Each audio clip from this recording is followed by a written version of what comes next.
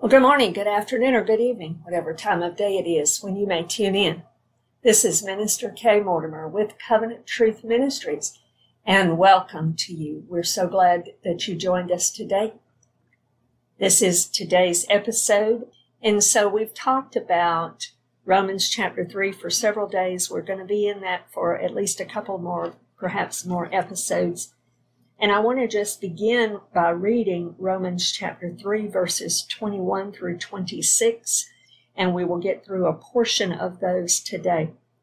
But now the righteousness of God apart from the law is revealed, being witnessed by the law and the prophets, even the righteousness of God through faith in Jesus Christ, to all and on all who believe.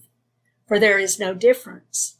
For all have sinned and fall short of the glory of God, being justified freely by his grace through the redemption that is in Christ Jesus, whom God set forth as a propitiation by his blood, through faith to demonstrate his righteousness, because in his forbearance God had passed over the sins that were previously committed, to demonstrate at the present time his righteousness, that he might be just and the justifier of the one who has faith in Jesus. We're going to be talking about this section for a day or so, and I want to begin it today by just considering where we are at this point. Paul has used chapters 1 through 3 to help build a case and establish the fact that every person without Jesus Christ is a sinner, period. Doesn't matter what category you fall under. But he's also started it in verse 16 and 17 of chapter 1, and now is expanding on that good news that he spoke about in 16 and 17 of chapter 1.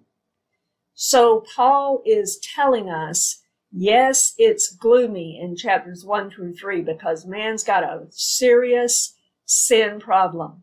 It's more serious than any virus or pandemic. It's more serious than anything else you will ever face in this life, because the sin problem, if you don't deal with the sin problem before you draw your last breath, you will spend eternity in hell. And trust me, it is real. And you do not want to go there. You don't want even your enemy to go there. It is awful. And so man is already condemned to that. The wages of sin is death. We're already under that death sentence. We're already under that sentence for what Revelation calls the second death, or damnation to hell forever. That's what we deserve. That's where we're headed. But the good news is that God has a solution to man's and woman's sin problem. God has the answer, and his name is Jesus Christ. It's wrapped up in one person. And so we've established this.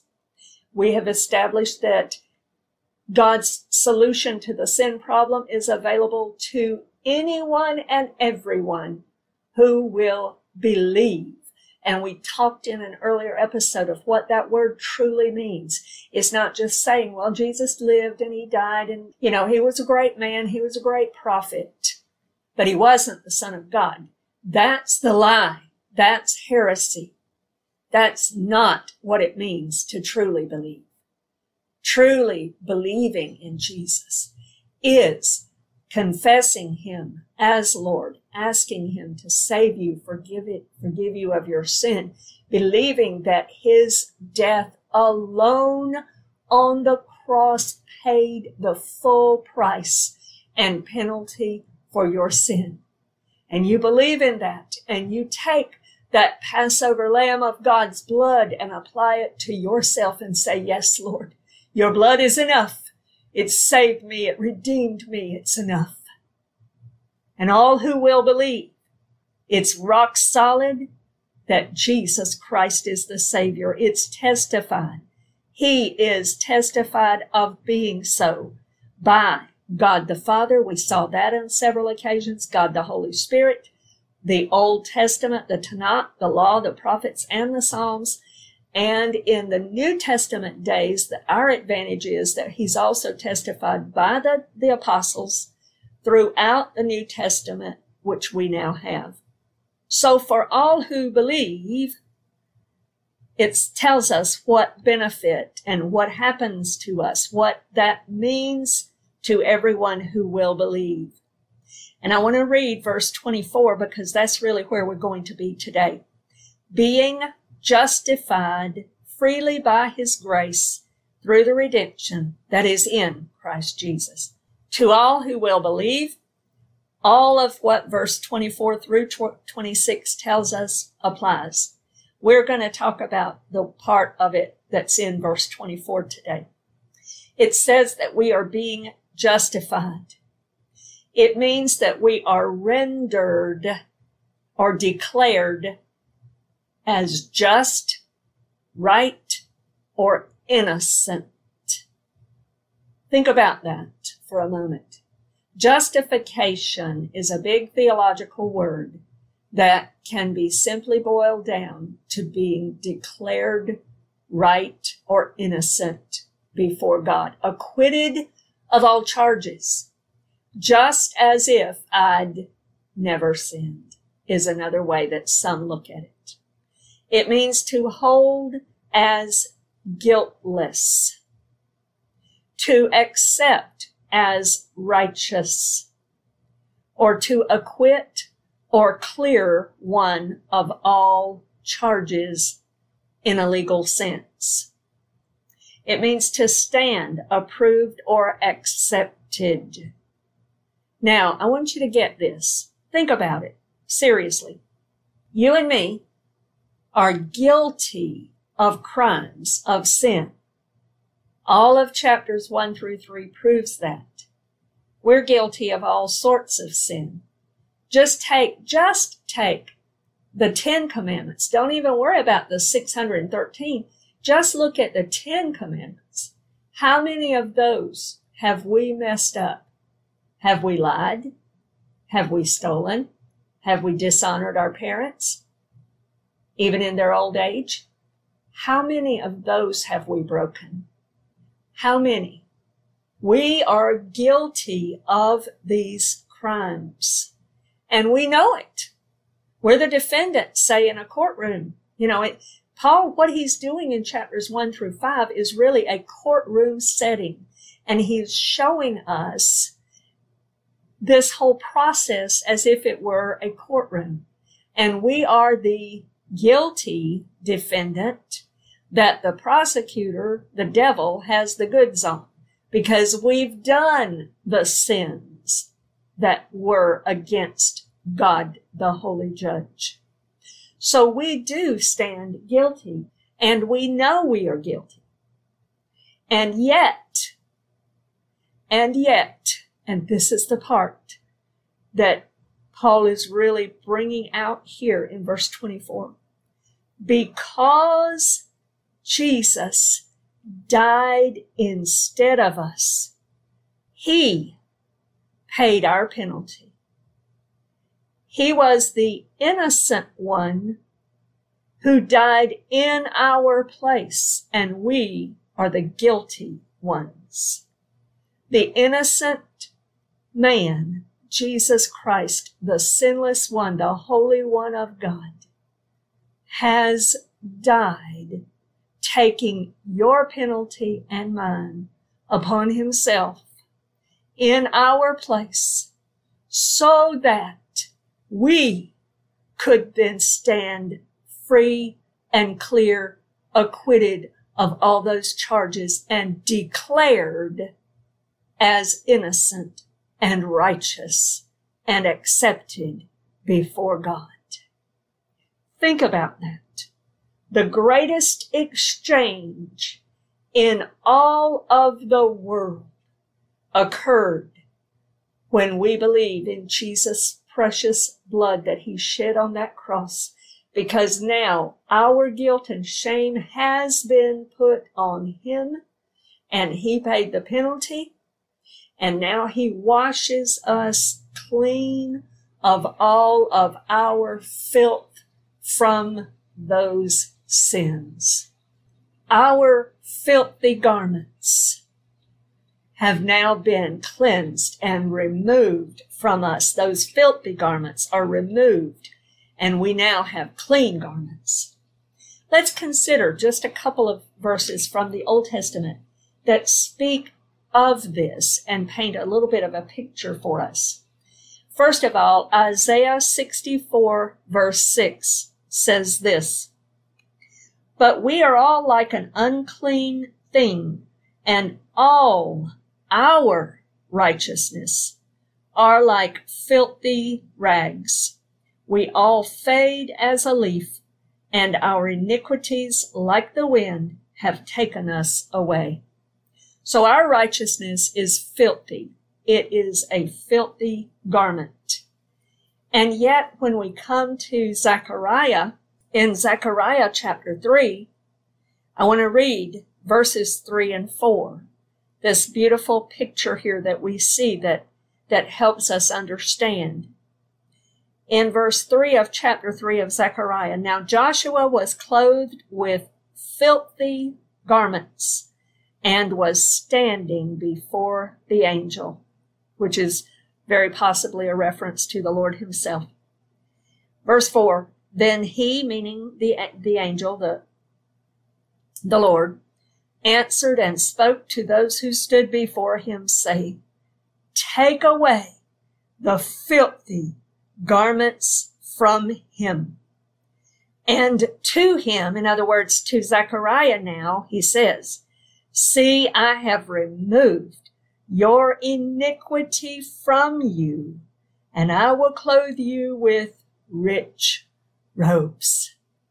What a beautiful picture of what Jesus does for us when he takes our iniquity away and he removes those filthy garments from us. And then he clothes us in white. He clothes us in beautiful robes and takes all of that trashy filthiness away from us that has accumulated in us and on us because of sin. Hallelujah. Hallelujah. Now our filthiness, our garments that were filthy are taken away. We are now washed clean by his blood. Hallelujah. Let's look at a couple of places that speak of that. First of all, Revelation chapter 1, verse 5. "And from Jesus Christ, the faithful witness, the firstborn from the dead, and the ruler over the kings of the earth, to him who loved us," hallelujah, "and washed us from our sins in his own blood." Hallelujah. Jesus has washed us clean by his own blood. Praise God. Also, let's look at 1 Corinthians chapter 6. 1 Corinthians chapter 6, I want to read verses 9 through 11. "Do you not know that the unrighteous will not inherit the kingdom of God?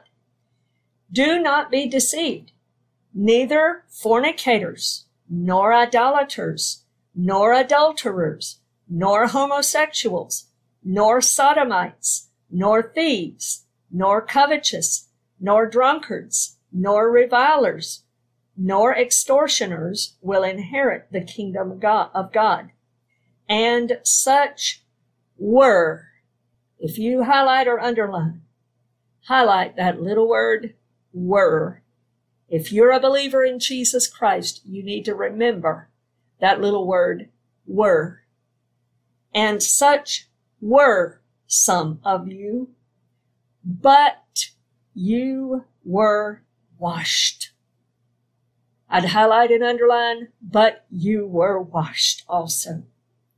But you were washed, but you were sanctified, but you were justified in the name of the Lord Jesus and by the Spirit of our God. You might want to underline verse 11 all the way and highlight it, and maybe even write it on an index card or something and post it on someplace you'll remember and see it every day. It's important that we realize that we were filthy. We were in sin. We were guilty. But that's not us anymore. But we have been washed, sanctified, and justified in Jesus Christ. This is true of all who have believed in Jesus, resting our hope in his finished work and free in him, being justified. Hallelujah. Now we are clean. Jesus spoke of that to his disciples in John chapter 13. And I want to read just a few verses of this. Jesus is washing the disciples' feet. And beginning in verse 7, he says this, Jesus answered and said to him, what I'm doing you do not understand now, but you will know after this. Peter said to him, you shall never wash my feet. Jesus answered him, if I do not wash you, you have no part with me. Simon Peter said to him, Lord, not my feet only, but also my hands and my head. Jesus said to him, he who is bathed needs only to wash his feet, but is completely clean. And you are clean, but not all of you. Why did he say that to them? Because they were believers in him. They were followers. They were his disciples. They were saved. And so he tells them, I have cleansed you. And he did. He did through the final act by actually shedding his blood. They believed in him and received his precious blood on their own doorposts when he paid that penalty for us on the cross. So Paul tells us here that we've been justified freely. That means it's gratuitous. It was without cause in the sense that we did not deserve it. We have been justified even though we didn't deserve it. By his grace. That wonderful word. That word that is so abused today. Because there are people that think that this grace just covers any kind of abominable, evil lifestyle. Things that he has delivered us from. Things that 1 Corinthians just told us we were like, but we're not now because we're washed. We don't need to go back to those things. Don't ever go back to Egypt. Keith Green used to have a song about that. So you want to go back to Egypt? No, don't ever go back to Egypt. Don't ever go back to those things. You've been washed. You've been cleaned. That's why I think it might be good for you to go back and remember 1 Corinthians 6:11. You're not like that anymore. Don't go back into that anymore. Don't wallow in that mud and get your garments all filthy again. You don't have to.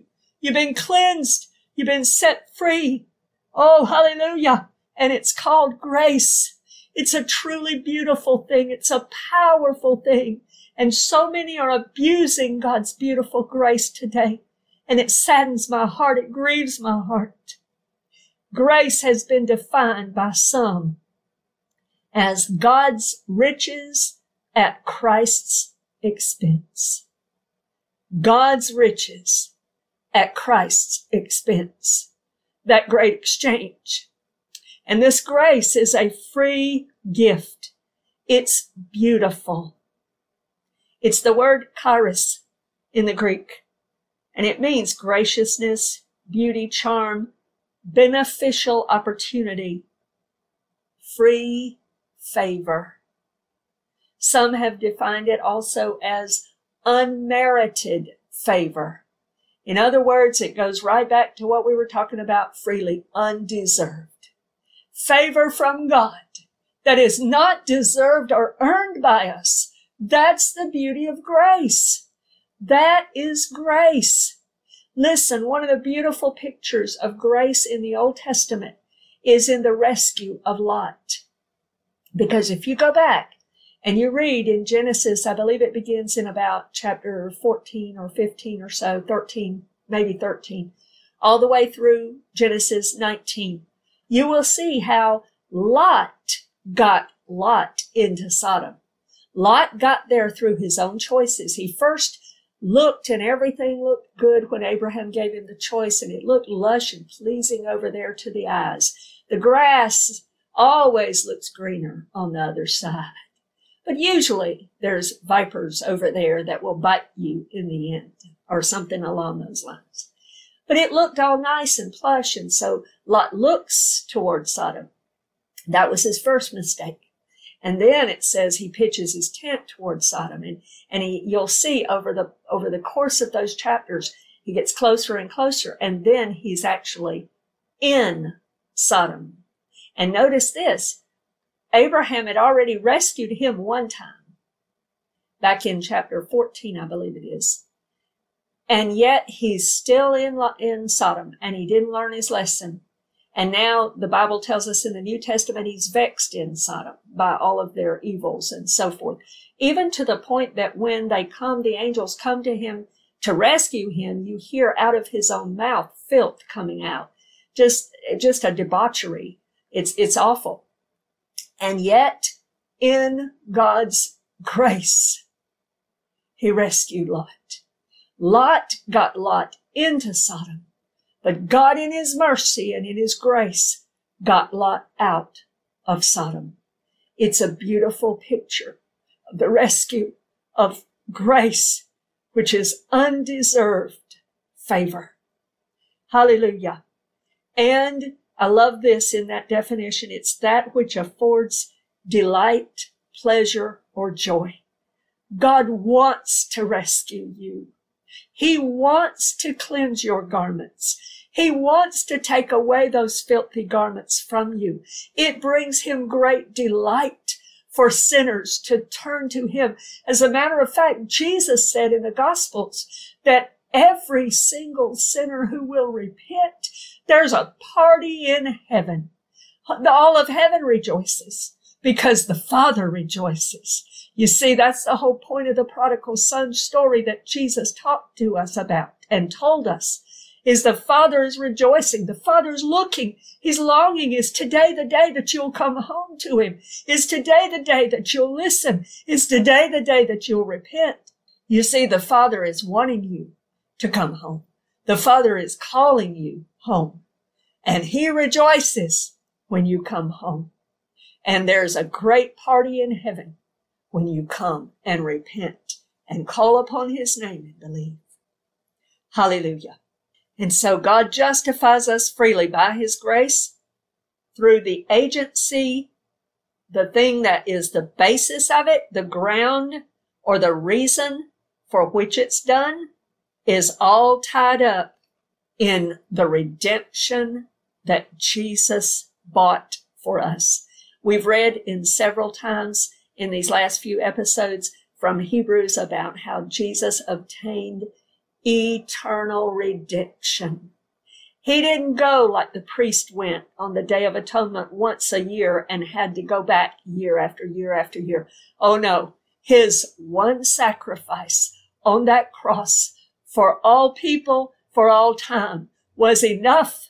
He has obtained eternal redemption. So what is redemption? We need to understand it. It's to buy back from the slave market. It's as if we were on the slave block, on the slave market of sin. We were bound as slaves to sin. And Jesus went to the slave market and bought us back. He said, I'll pay the price needed to free that one. I'll pay the price needed to free her. I'll pay the price needed to free him. I'll do it. And he went and he bought us back. This is a beautiful story that reminds us of two places in the Old Testament. One is the book of Hosea, if you want to understand the redemption and the love that God has for guilty sinners, read the prophet Hosea, because he had to live it out. And his living it out was the picture that God was using to show us redemption. And the second one is the book of Ruth, because in the book of Ruth, you will see Boaz, who was a type of Christ also, as the Goel, the kinsman redeemer, who bought the Gentile bride, Ruth, and redeemed Naomi's name and property. Praise God. Jesus is our Redeemer. Hallelujah. You see, Adam was right with God and perfect, but he sinned and he fell, and he became a slave to sin, and all people since him, have become slaves to sin. We needed rescue. We needed to be bought back. We needed the Goel, our kinsman redeemer. And if you want to understand more about that, I do have a message on that in my Holy Week study that's in the archives. Jesus came as the Redeemer, and he paid the price. He paid the wages of sin and has redeemed us by his own blood. I want to close with these final words from the scriptures. In 1 Peter chapter 1, I want to read verse 18. Knowing that you were not redeemed with corruptible things like silver or gold from your aimless conduct received by tradition from your fathers, but with the precious blood of Christ, as of a lamb without blemish and without spot. He indeed was foreordained before the foundation of the world, but was manifest in these last times for you, who through him believe in God, who raised him from the dead and gave him glory, so that your faith and hope are in God. We've been redeemed by the precious blood of Jesus Christ, the Son of the living God. And what is given to us freely, we are justified freely, remember, but it was at great expense to God. I want to close with Psalm chapter 49, verse 7 and 8, and 9, 7 through 9. None of them can by any means redeem his brother, nor give to God a ransom for him. For, or in other words, why? Because the redemption of their souls is costly, and it shall cease forever. In other words, the Redeemer is coming, that he should continue to live eternally and not see the pit. So this is not only speaking about the redemption that's coming, that will take care of the sin problem, but also that he's going to live eternally. It speaks of his resurrection as well. He not only paid the price and redeemed us, but the price was accepted by God when he raised him from the dead. And so we can rest assured that Jesus has bought us back, all who will believe. And now we are justified freely by his grace. What great news. I pray that you have received Jesus as your Lord and Savior. And if you haven't, he's calling you, because he says today is the day of salvation. Come, don't wait. Make it right today. Call upon him today. And also, you too then can be justified freely by his grace this very day. I pray that this has been a blessing to you. And Lord willing, you can join us again for future episodes. God bless you in Jesus' name. Amen.